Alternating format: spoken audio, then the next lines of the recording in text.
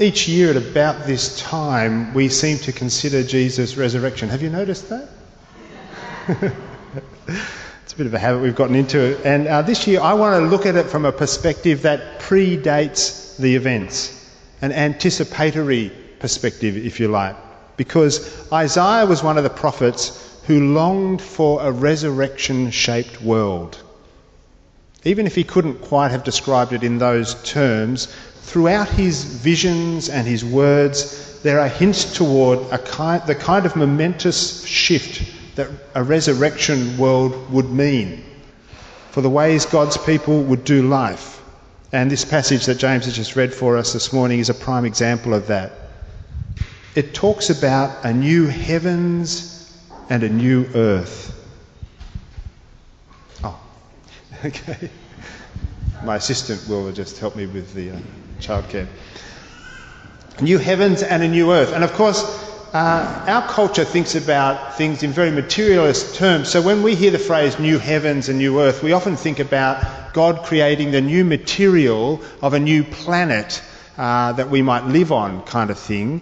But in ancient Near Eastern stories, I think I mentioned this a couple of weeks ago, creation is much more about organising the stuff for its purpose, for its divine purpose. And so we see in the Genesis creation story that God is using the sea and the dry land and organising it in ways that will produce the outcomes that he would like. It's like organising children so that they will be in the places you want them to be.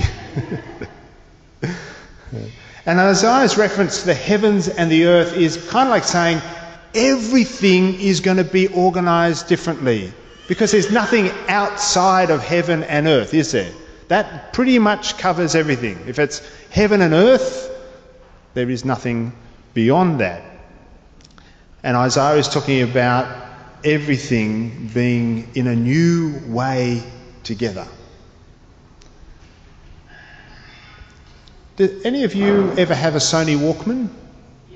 One of those little boxes that had a magnetic tape in it, and you get your LP perhaps and record your favourite songs onto a cassette tape, and you'd stick it in your Sony Walkman. Some people even strapped them to their arms or had them on their belts, and they'd walk around with their chunky headphones in, and away you go.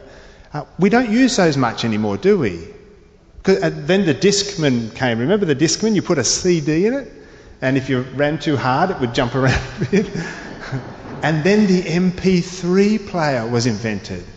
And we had these little cute things that had loads of files that we could listen to. And now we don't even have those because it's on our mobile phone. Our mobile phone is essentially a multimedia thing. Now, do we hark back to the good old days of the Walkman? Anybody missing that technology? Thanks, Lil. It was before you were born, that's why. See, when Isaiah says you're not going to want to recall those former things, you won't remember them anymore, he's talking about something that is going to be so much better that it will effectively eclipse what we currently know. That's how much better it will be. So what is the current social organising technology that human beings function with, as it were? How do we organise life? What is it that we're not going to remember or call to mind anymore when the new heavens and the new earth come? And this is where it's very subtle and difficult for us, because these are things that we neither find easy to look at or are very comfortable looking at, I think, because the current central social organising technology for humanity is basically fear. This is the way we organise our life, whether it is the fear of rejection by the main group, or more subtly in our culture, the fear of missing out. As a species, we are so driven by these fears that we mostly barely realise or acknowledge the ways we engage in self-destructive behaviour in pursuit of avoiding these fears. Like when we choose to censor ourselves and not be ourselves and kind of die inside rather than be authentic and risk the group rejecting us. That's an expression of that fear. Or maybe it's when we are working ourselves to distraction or even close to death in pursuit of a dream, and it's a dream that we don't even know who gave us that dream. We just have to pursue it and work harder and go after it. And even more subtle than that perhaps is when we simply give up hope altogether that things will ever be any better because we can't deal with the fear of disappointment and things just not working out the way we might hope. Those are things that drive and organise human cultures. It's really subtle, but if you think about it, whether it's, we'll talk a bit more about that in a moment, but the new way of organising everything, the new heavens and the new earth is going to be so much better than that. It's going to be organised around not fear, but rejoicing and gladness. Does that sound better? Better than fear? Yep.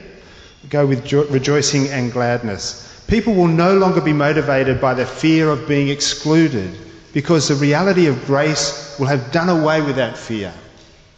There will be no risk of missing out or being rejected. Grace will have become the central organising dynamic. Now, if you think about different cultures, you might think, for example, about communist cultures where there's a fear of being expelled by the party, which is an expression of being expelled by the community. This keeps the population in line. It organises people. In capitalism, it's more subtle. We're motivated by the fear of missing out, and you don't have to do anything, but if you don't, you won't have the resources to get the things that everybody wants. And so the system now manufactures new wants because we have to keep having new things to want in order to keep people doing the things that keep us going. Have you noticed that? You never knew you needed a mobile phone until they turned up, did you? Never knew you needed an iPad or needed whatever it is in your house at the moment until someone invented it and told you how much you needed it. And so you had to keep working to get one of those as well. And then your neighbour's got one, so they must be good, so you just keep going. Can you imagine for a moment a society where people were so confident that they were already loved and accepted, and that while we need to participate to make things work, we could be confident in always having the things that we need, and that the central organising principle was gladness and joy, not fear. People are not motivated in this scenario by fear. Rather, their decision would be about how much gladness and joy do I want to participate in? How much do I want to enter into life? How much do I want to give myself to this rich fullness of life? That's what Isaiah is dreaming about. And he says there'll be no more dismay or fear of sudden ruin or calamity, and there'll be no more fruitlessness. People are going to live on forever. It was a time when there were raiders coming into Israel, and Israel would build their vineyards and their houses, and then they'd be invaded and kicked off their land, and other people would actually live in their houses and eat the fruit of their vineyards. And Isaiah is saying that time will be past. There'll be no more fruitlessness for you, no more sudden calamity or dismay. There would be no need to try and hold your little world together in the way that we, as a culture, try to do that. Have you noticed that as we've had more and more stuff available to us, we cocoon ourselves more? There was once, ages ago, people would talk about waking up in the morning and going from their house through an internal door into their garage, into their air-conditioned car, and drive to their office car park and get out and go into their air-conditioned office and finish their day's work and get back in their car and drive back into their garage, and the door would come down and they'd go into the door. And there's this kind of hermetically sealed life. And we can do it emotionally as well, and socially. We can keep with just the friends that we have pre-vetted to understand they think similarly to us, or they like the same things, or they're one of those voters, or whatever it might be. And we can cocoon ourselves and create a world that isn't the whole world, it's our world. And it's the world that we feel safe in. And there's other stuff going on out there. When I used to live on the northern beaches, this was the other world. That place in the city, people are pretty wild in there, and all sorts of things go on, and I don't know. We create our own little worlds. Everyone does it because we can't manage the whole world in a sense. And so we create smaller worlds, but that leads to dismay because our small worlds always get invaded by the bigger world. And we suddenly become aware that we haven't been accounting for all the reality that there is out there, and it comes crashing in on us. And that is a definition of dismay. How would it be if we had the security and the courage to more fully encounter the whole big wide world as it truly is? To engage the wonder and the horror of who we really are and the world in which we live. There would no longer be dismay or sudden ruin, because the hard realities would not come as a surprise to us. They would still come, but they wouldn't come sudden and unexpectedly. We would see them coming, and we would not be fruitless, because we would have the clarity to see what actually bears fruit, and the honesty to learn from the things we do that don't bear fruit, rather than what is so often the case, where we just keep doing the same thing because we're familiar with it, and that's all we know how to do. Central to this vision is that God would be with us. Before we have needs expressed in our mouths, God would be responding to us.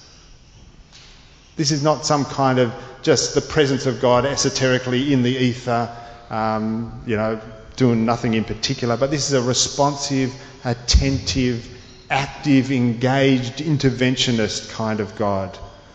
And we can only see so much as we go through life, and all our seeing is conditioned by the way we just have been brought up and all that kind of stuff. And accordingly, we assess good and evil according to what we think gets us where we want to go, and it's very understandable that we have a limited point of view. But God has a much bigger point of view and responds to our heart cries in ways that sometimes take us a long time to see what the good is in that. You often hear people say, at the time I didn't know what was going on, but now, 15, 20 years later, as I reflect on my life, I'm so thankful for X or Y or whatever happened. When we first brought our first child home from Taiwan, Wei, she's sitting up the back there, talking about you, but not really about you. We really had no clue how to parent. I mean, we had the basic ideas. We could prepare food and mush it up.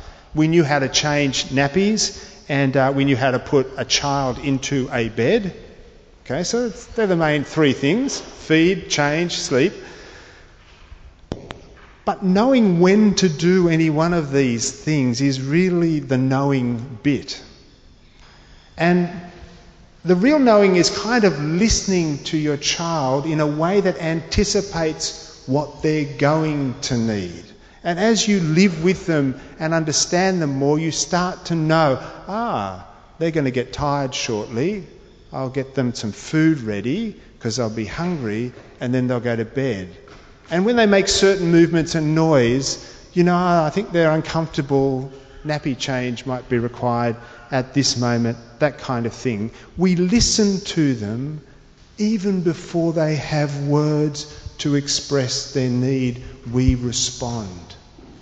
And that's the kind of care at a certain level we all need always through our life. And that's the promise of God, a listening to us that understands us more deeply than we can understand ourselves, and before we can even articulate what the thing is, God is responding. And there's a beautiful vision at the end of the lion lying down with the lamb and no violence being done in all my holy mountain. And that is a very unrealistic view, is it not? Is not nature red in tooth and claw? How could this possibly happen? The lion eating straw with the ox? No. But Isaiah is straining to say something that we can barely imagine. That life wouldn't take place in a predatory environment where it wouldn't be kill or be killed, which, let's be honest, even socially when we're polite and wear our suits and go to businesses and stuff like that, it's still kill or be killed so much of the time. Imagine where that was no longer the driving principle, and the good capitalists amongst us would go, well, we'd all fall over because we wouldn't achieve anything. But imagine we just desired to achieve because we wanted to make the most valuable contribution to the society that we could possibly make, not to get a reward, but because therein was the richest thing we could do. And people were jealous to do that because it would bless people and they could celebrate in the giving of themselves in that wonderful way. When we trust that we are being cared for, we no longer need to compete with one another. This world is not a kill or be killed world. It is a trust you are loved world, and that loving is where life is to be found. It is the resurrection world, I put it to you. It's a world where things have been so transformed that the thing we fear the most is no longer there to be feared. It's still there, but not to be feared. We go through it and it is transformed, and there's a new hope that comes in. It is the world of shalom, a peace that is not just a cessation of hostilities, but a peace that is the contributing of each person to what the other needs, to the benefit and enrichment of all, that exponentially increases goodwill and well-being for everybody. As you get to the final book of the Bible, the Revelation of St. John, and get to the final chapter of that book, you will read these words, and they echo, I think, the kind of sentiment that we have here. Then he showed me a river of the water of life, clear as crystal, coming from the throne of God and of the Lamb, in the middle of the street, and on either side of the river was the tree of life, bearing 12 kinds of fruit, yielding its fruit every month. There'd never be a lack of fruit. And the leaves of the tree were for the healing of the nations, and there will no longer be any curse. And the throne of God and the Lamb will be in, and the throne of God is there, and the Lamb will be in it. And his bondservants will serve him, and they will see his face, and his name will be on their foreheads. And there will no longer be any night, and they will no longer need the light of a lamp nor the light of the sun, because the Lord God will illumine them, and they will reign forever and ever. As we gather on this Resurrection Sunday, the thing is, if Jesus didn't rise, this hope is false. It is nothing. We live in a dog-eat-dog world, and we may as well just get as much as we can and stuff everybody else. But Jesus has risen. He has come again through death into life and recast the meaning of everything and shaped where life is truly to be found. This hope is stronger even than death. That is to say, it's not a hope that pretends death is not real. It is a hope that goes into death and through and beyond and out the other side of death. This is our hope. And I put it to you, it's the only hope that will save our world. Let us pray. Lord, we thank you for the prescient vision of Isaiah. We thank you that he could see a day that was so transformed by your resurrection that it would change the meaning of everything, the way we do everything, the organising principle of every community. And we want to give ourselves to you in that now. We want to live that resurrection life that we might not miss out, but enter fully in and give ourselves to you, to the glory of your name. Amen.